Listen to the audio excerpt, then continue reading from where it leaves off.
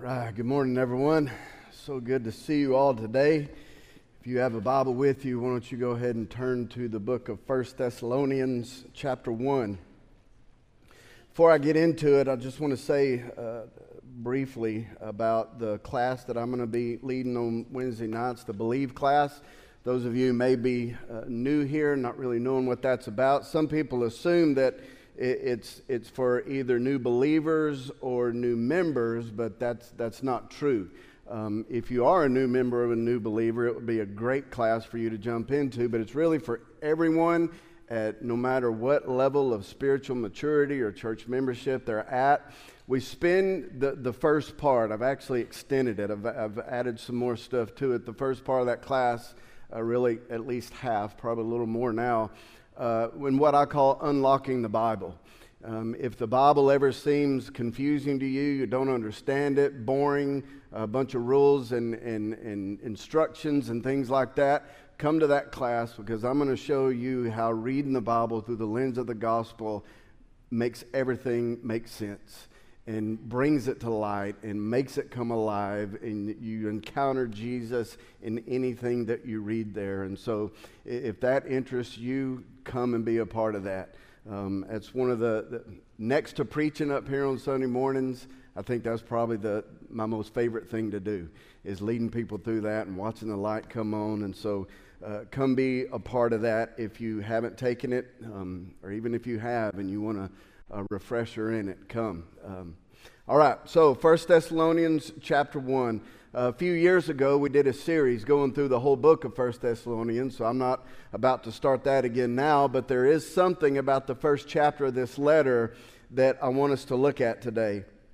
Most of you have probably heard us talking about the church assessment that we have been doing for the last couple of months, just kind of checking on the health of this church and where we are right now. And why are we doing that? Well, for one thing, it's because I think it's a wise thing to do. I mean, for our physical bodies, we get health checkups every now and then.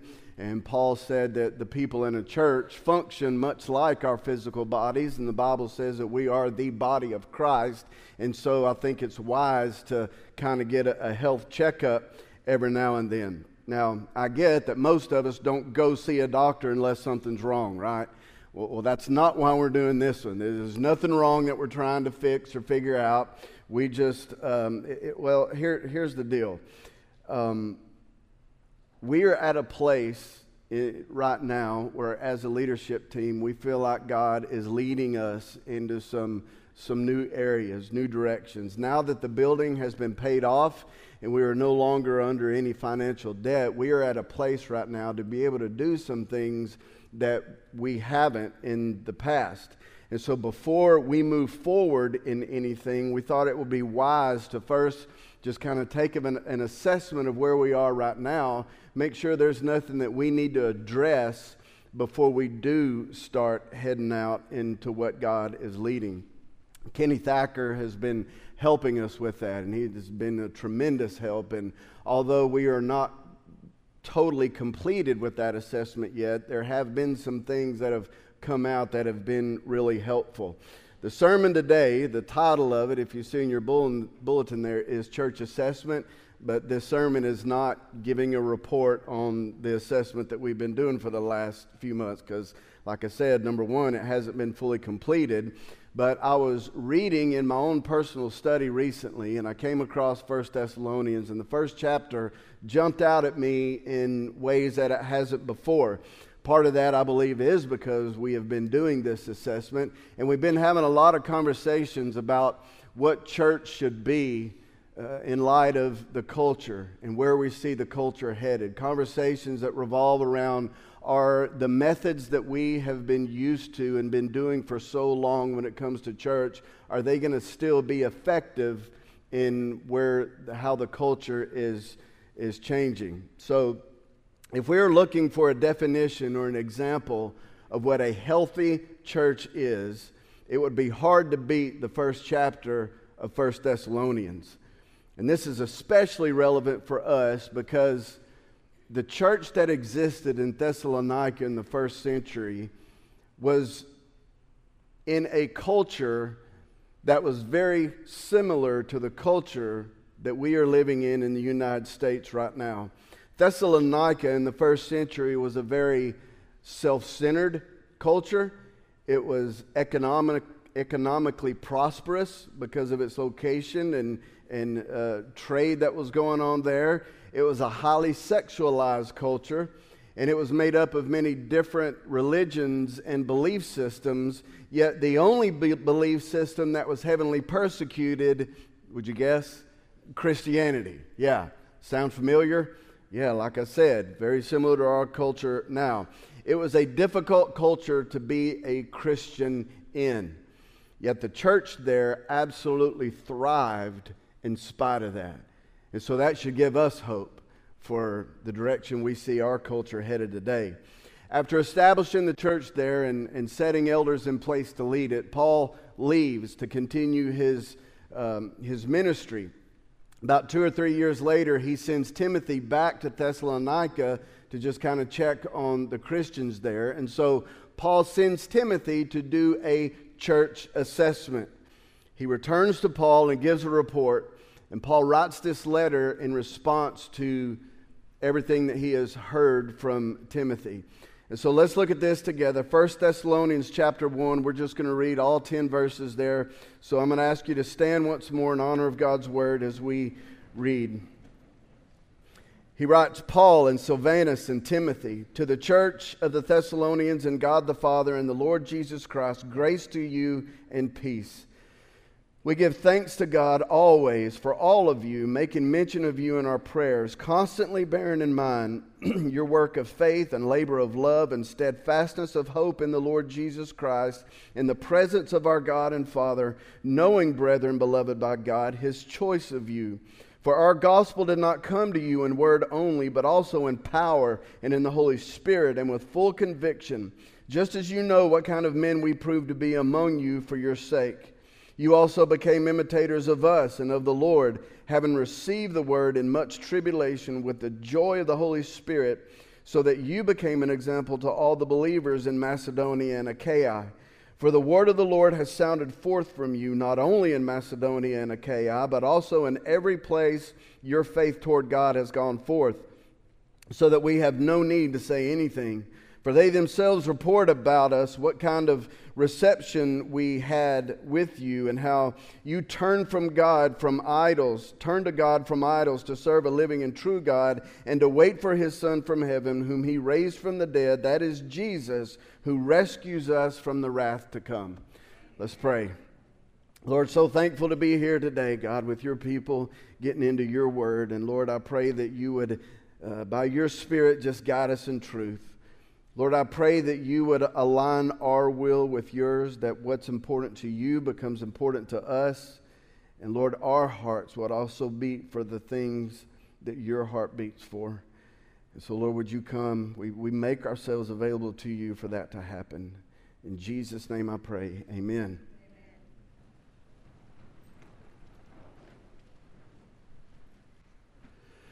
So, what is a successful church? And really, I mean, using that word probably really isn't appropriate, but it just kind of reflects the mindset of American culture, success. I guess a better word would be, what is a healthy church? What is a church that's doing it right, that's doing what a church is supposed to be? Well, to be able to answer that, you first have to decide what the metrics are. What are the things that we need to look at and analyze that will tell us whether or not a church is healthy? Because that right there is key, because if your metrics are wrong, your whole assessment is going to be wrong.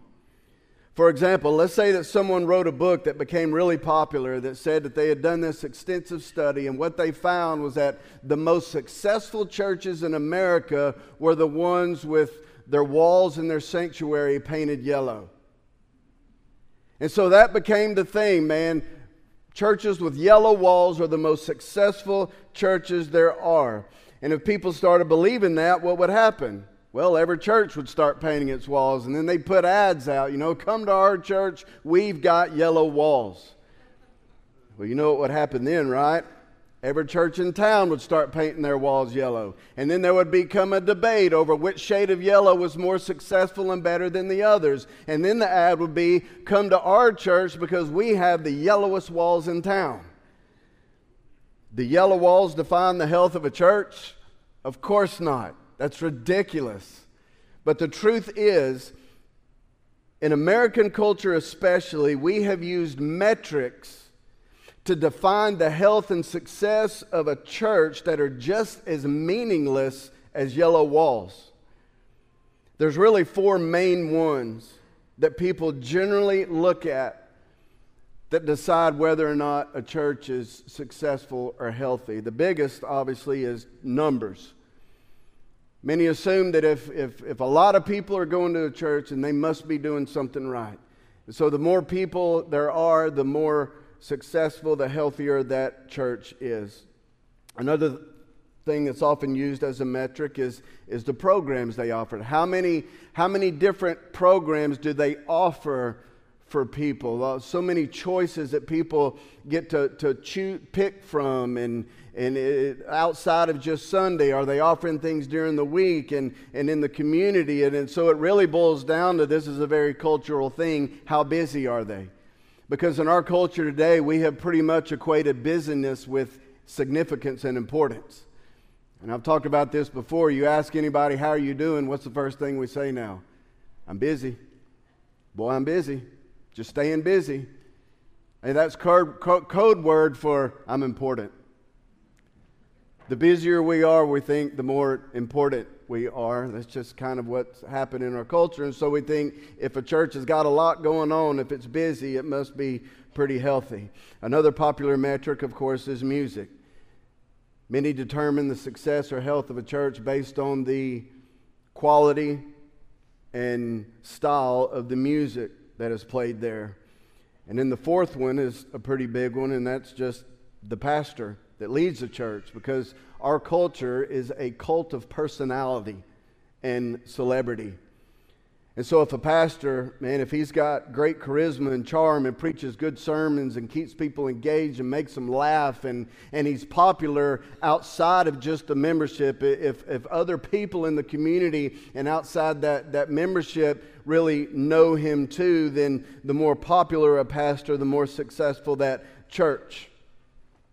And so what if I described a church that had all four of those? Let's say I went out of town somewhere, and I came back and I said, I visited this church. Let me just describe this church to you. This church is growing in numbers every week. They don't know how they're going to have enough space with all the people that are coming. They offer many programs. No matter what place in life you are or age, there is something there for you. It's got a great team of musicians. I mean, man, it sounded like they were professionals, and the sound quality was just outstanding. And the pastor, man, everybody loves him. We laugh the whole time. And he's even got books that he has written and published now. He's a very popular pastor.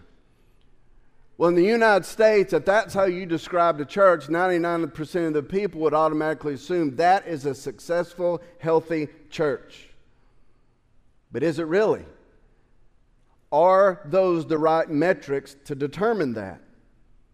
I would say definitely not. Now, I'm not saying that those four things are bad in and of themselves, not at all. All I'm saying is that none of those four things determine whether or not a church is healthy and doing things right. Because a healthy church can have all four of those things, and an unhealthy church can also have all four of those things. But to use any of those to determine church health would be just as meaningless as using yellow walls. So what metrics should we use? Well, I believe we see them right here in the first chapter of 1 Thessalonians. Look again at verse 2 and 3. He said, we give thanks to God always for all of you, making mention of you in our prayers, constantly bearing in mind your work of faith, labor of love, and steadfastness of hope in our Lord Jesus Christ. So Timothy comes back and he reports to Paul. He said, man, the believers there in Thessalonica, they have a lot of faith. They love each other. They love others, and they are full of hope. And Paul would have gone, yes, they're doing good. man, they're still healthy. And so he commends them in this letter for those three things. And so it appears that those are the things that Paul is really looking at to determine how healthy this body of believers is. But can we say that those are the metrics that we should use just based on this one text? Well, fortunately, we don't find this just in this one text. Turn back to the letter he wrote before this in Colossians. In chapter 1, in verse 3 and 5, he said, "We give thanks to God, the Father of our Lord Jesus Christ, praying always for you, since we heard of your faith in Christ Jesus and the love which you have for all the saints, because of the hope laid up for you in heaven." He mentions those three and talking about their status: faith, hope, and love. In Paul's letter to the Ephesians, he writes in verse 15 and 16 of chapter 1, "For this reason I too, having heard of the faith in the Lord Jesus which exists among you, and your love for all the saints, do not cease to give thanks for you." Well, there's faith and love, but what about hope?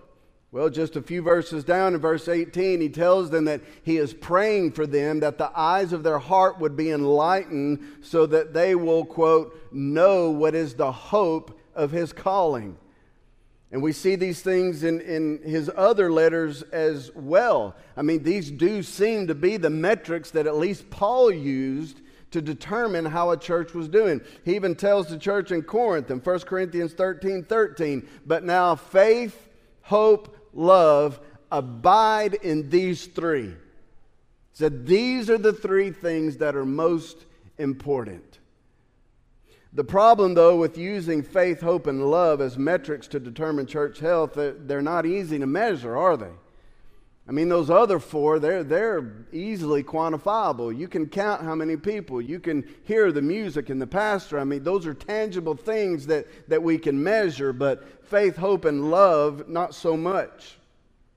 And so how would we know if these qualities are strong in a church? Well, first, we would need to define what they are.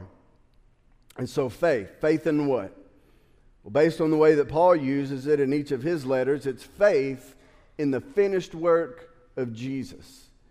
It's truly believing that Jesus is enough, and there is nothing that you have to do in order to gain from God what Jesus hasn't already fully secured for you through his death and resurrection.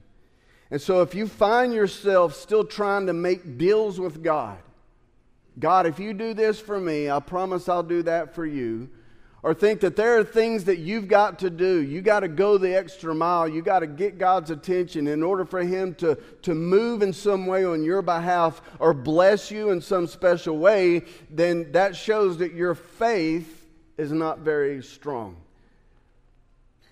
Being strong in faith also means trusting God in every circumstance. It means that you really believe that he truly is working all things out for your good and his glory, no matter how bad those things may look, and you're able to rest in and be at peace with that in any situation. It means you're not shaken or freaking out whenever surprising, unexpected things happen, but you know you're resting and trusting that God's got this, and he is in control no matter what. I think love's a little easier to identify. I mean, you can pretty much tell whether or not love exists among a group of people. Paul's not talking primarily about our love for God. It is our love for God expressed by the way that we love others. Are we favoring and submitting to one another? Do we think of others as more important than ourselves? Are we willing to step outside of our comfort zone and make someone feel welcome and accepted?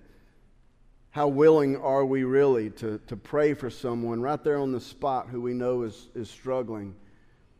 Or how quick are we to meet a need that we are capable of meeting when we see someone having one? And then hope is simply defined as confident expectation of the future. Hope means that we know and we believe that for the unbeliever, life in this world is the best it will ever be. But for the believer, life in this world is the worst it will ever be, because the best is yet to come. Our hope is also shown in what we invest in.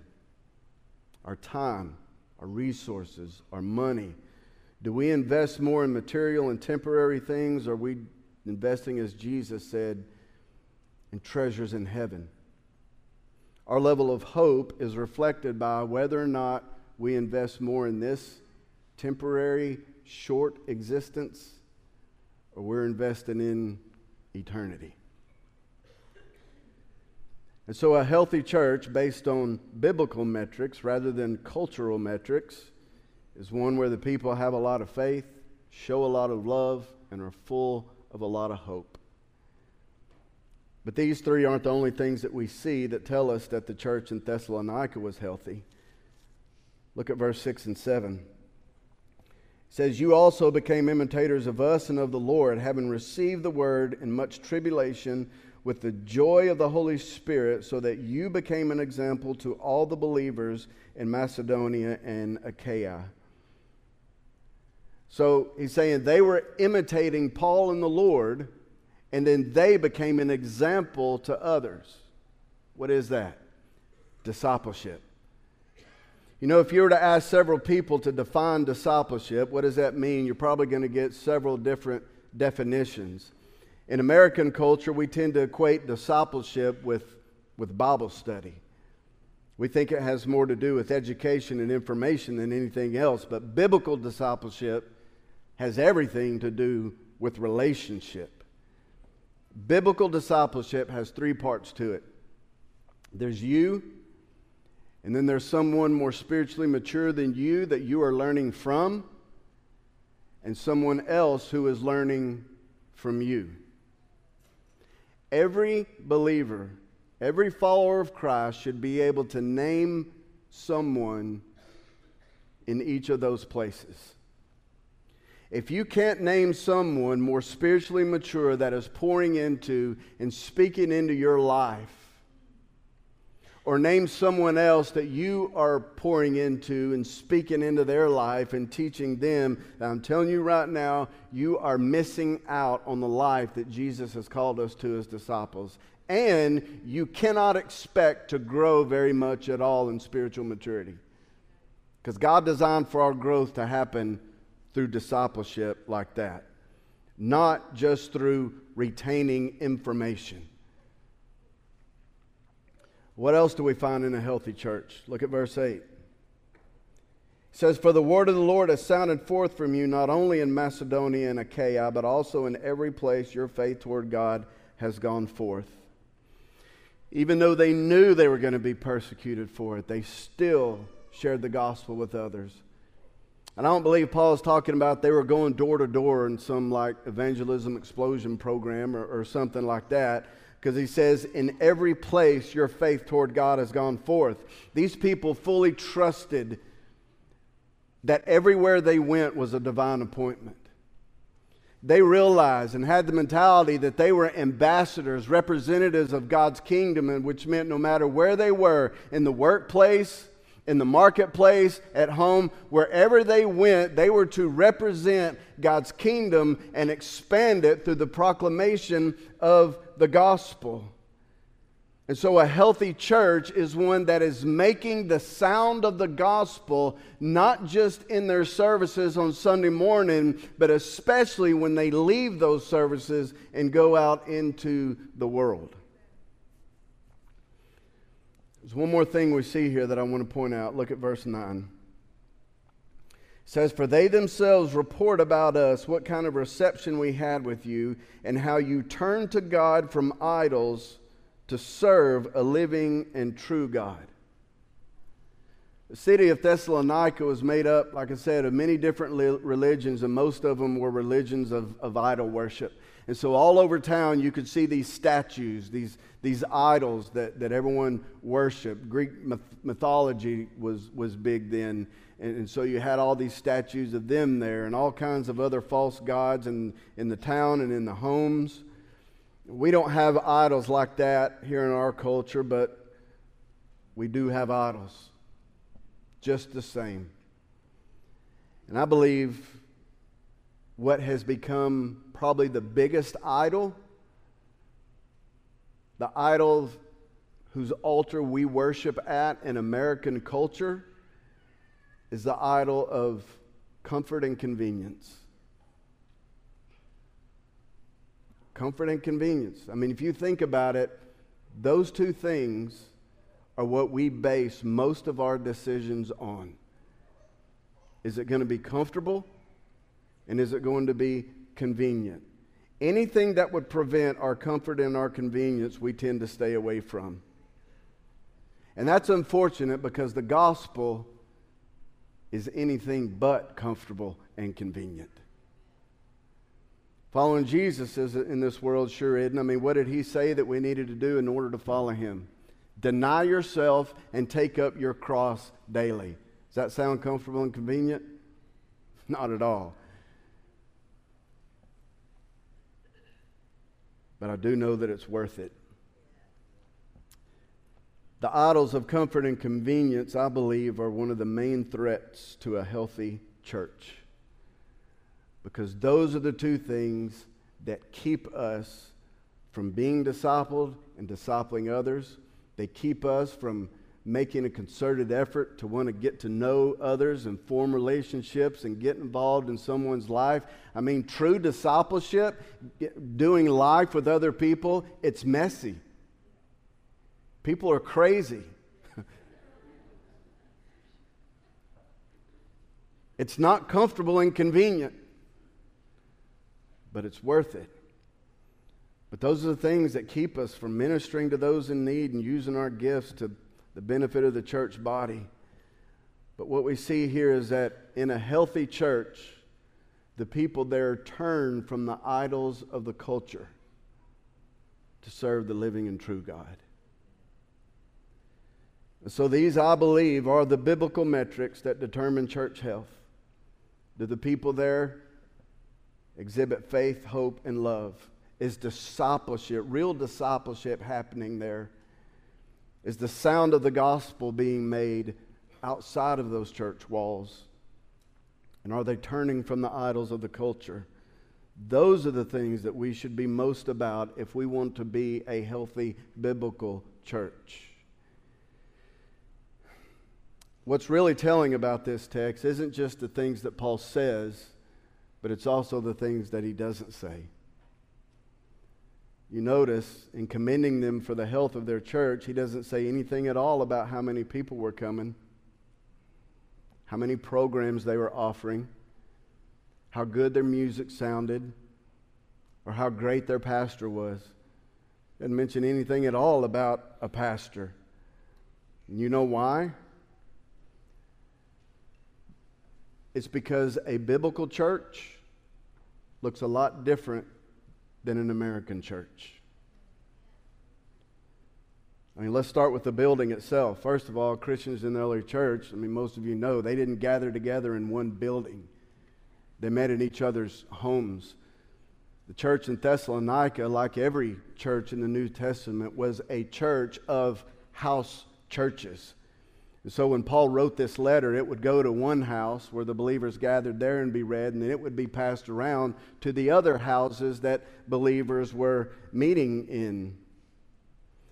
There's nothing wrong with having a church building, I don't think. But I'm telling you, we could do better at meeting in each other's homes. Amen. What keeps us from doing that? Comfort and convenience. There's something about that. There's something about believers being together in one another's homes that I believe God wants us to experience and to be a part of, because there are things that happen in those homes that cannot happen in a large corporate gathering like this.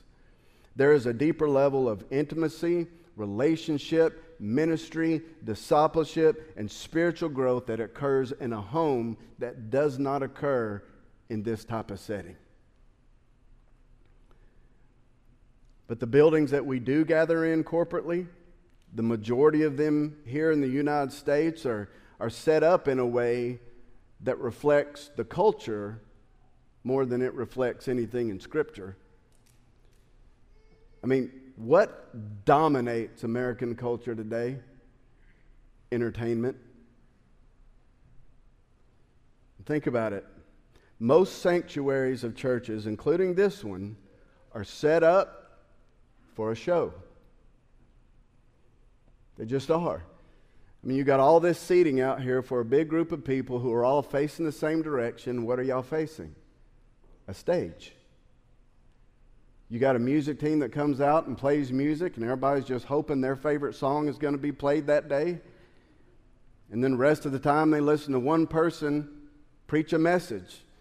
And then everybody leaves that message and goes home, and over lunch, what are they probably talking about? They're probably critiquing the things that they liked and didn't like about their experience in that service, much like we do a movie that we've just seen at the theater.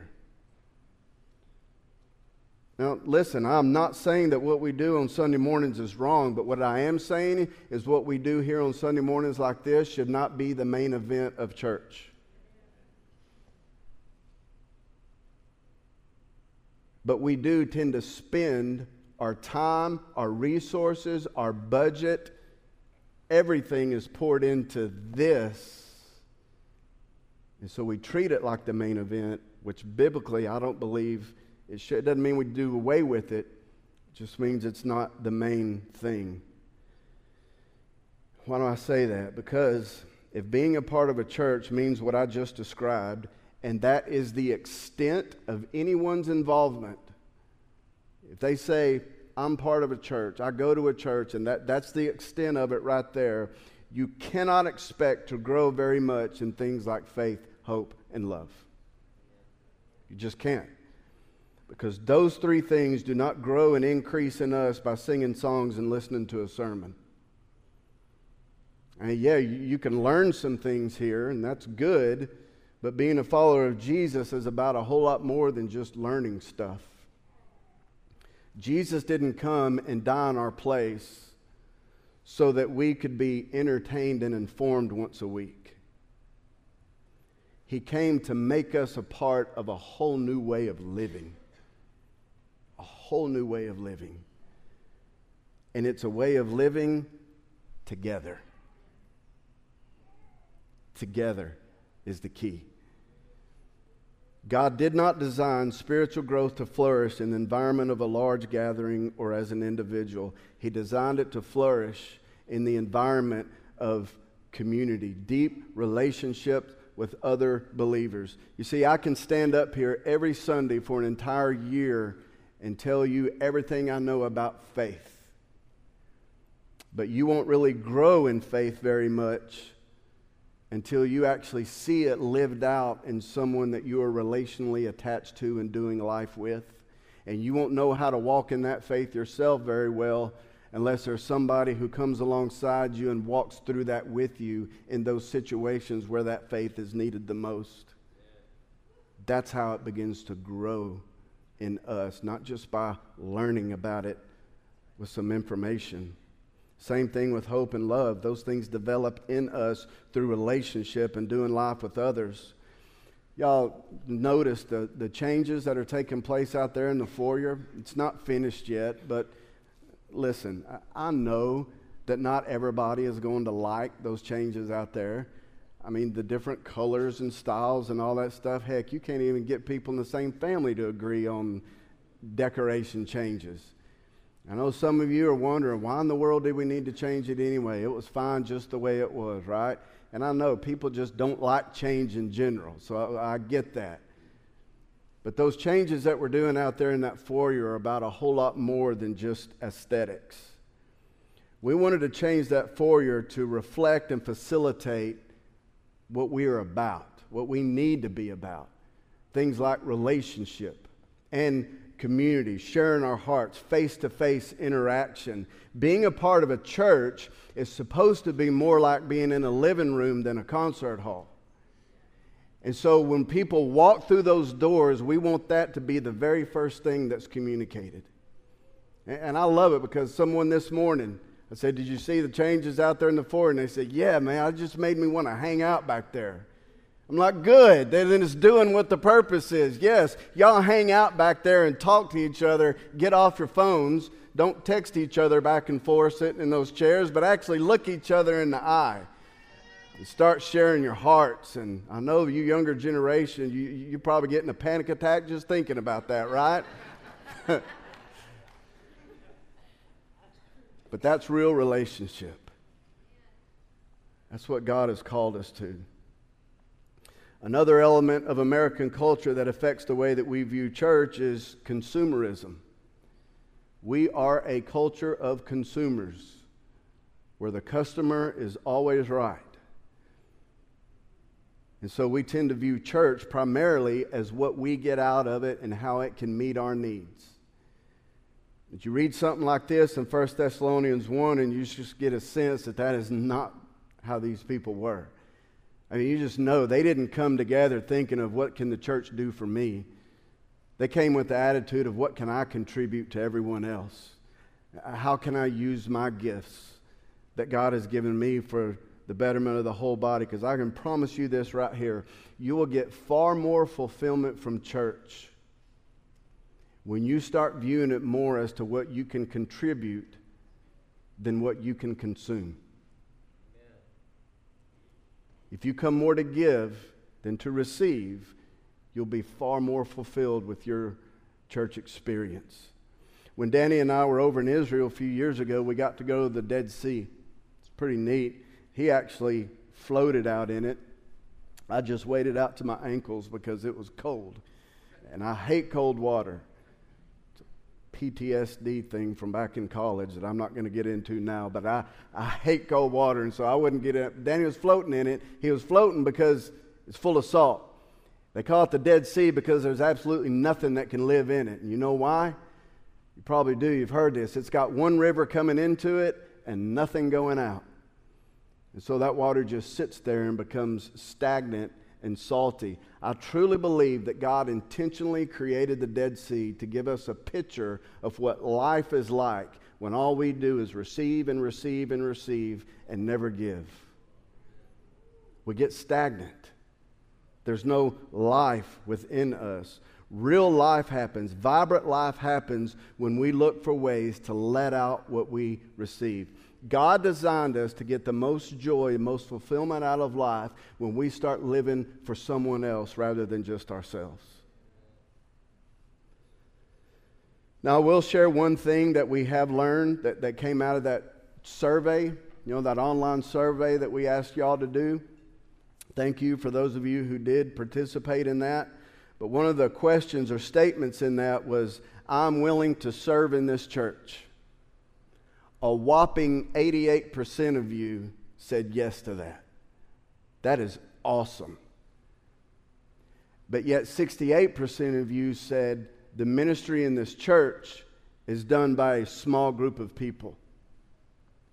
And so what that tells us is that there is a disconnect between willingness and opportunity.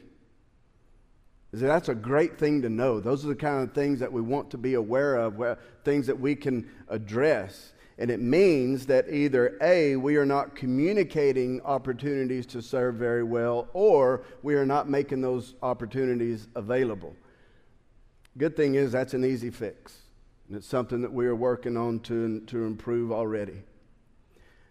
Bottom line, folks, is this. God chose you and saved you for something much bigger than just yourself and your own salvation. As I talk about this, some of you may be thinking, well, I don't really have anything to contribute. I don't have gifts to give. Nobody really needs me. That is a lie from the pit of hell. You know how I know that? Because of what Paul said to this church in verse 4. He said, knowing, brethren, beloved by God, his choice of you. If you are in Christ, it's because God chose you. And if he chose you, he has equipped you, and he has gifted you with things that his family needs, that others need. He has put those things inside of you, and the enemy wants to convince you that that's not true, that you're not good enough, that you've got nothing to contribute. But I'm telling you right now, God did not just save you from something, He saved you to something. He made you an important, vital part of His body, His family, and He created a specific place in it where you belong. You may have felt like you haven't really belonged to anything else in life, but I'm telling you, if you are in Christ, there is a place where you belong in His family, in His body. You are specifically designed like a piece of a jigsaw puzzle, and there's a place in God's family that's shaped just like you. And He wants you to find that, and we want to do everything we can to help you find that. So don't view church as a way for you to be entertained. View it as a way for you to be used by God and as an opportunity to start forming relationships with other believers where you are truly known yet still fully loved. Find your place and get to know others. Only then will your growth begin to accelerate in the things that matter most. I believe God is getting ready to do something big in this church body, and He is inviting us to get in on it. I don't want to just continue worshiping comfort and convenience to where we just miss it and get stuck just doing the same old as we've always done. Anybody else? Yeah, I hope so. Let's pray. God, that's what we want. We don't want to miss you. We want what you want. And so, Lord, I pray that we would get this. And so, Lord, I pray that right now, this morning, God, we would turn from the idols of comfort and convenience to pursue whatever it is that you are calling us to do. Maybe it's just coming and get involved in one of these groups on Wednesday nights. Lord, just start off with that. Maybe it's going and just praying with somebody that we know is struggling right now. Or maybe it's just going to somebody and saying, I need help. I'm dying inside. Being transparent, being honest about what's going on in our lives, Lord, that's not comfortable. But I know you work so good through those things. So Lord, again, I pray that you make our desires, or make your desires our desires. What's important to you, make it be what's important to us. And Lord, whatever you're doing, whatever you're wanting to do with this church body, we say, yes, Lord, have your way. In Jesus' name I pray, amen.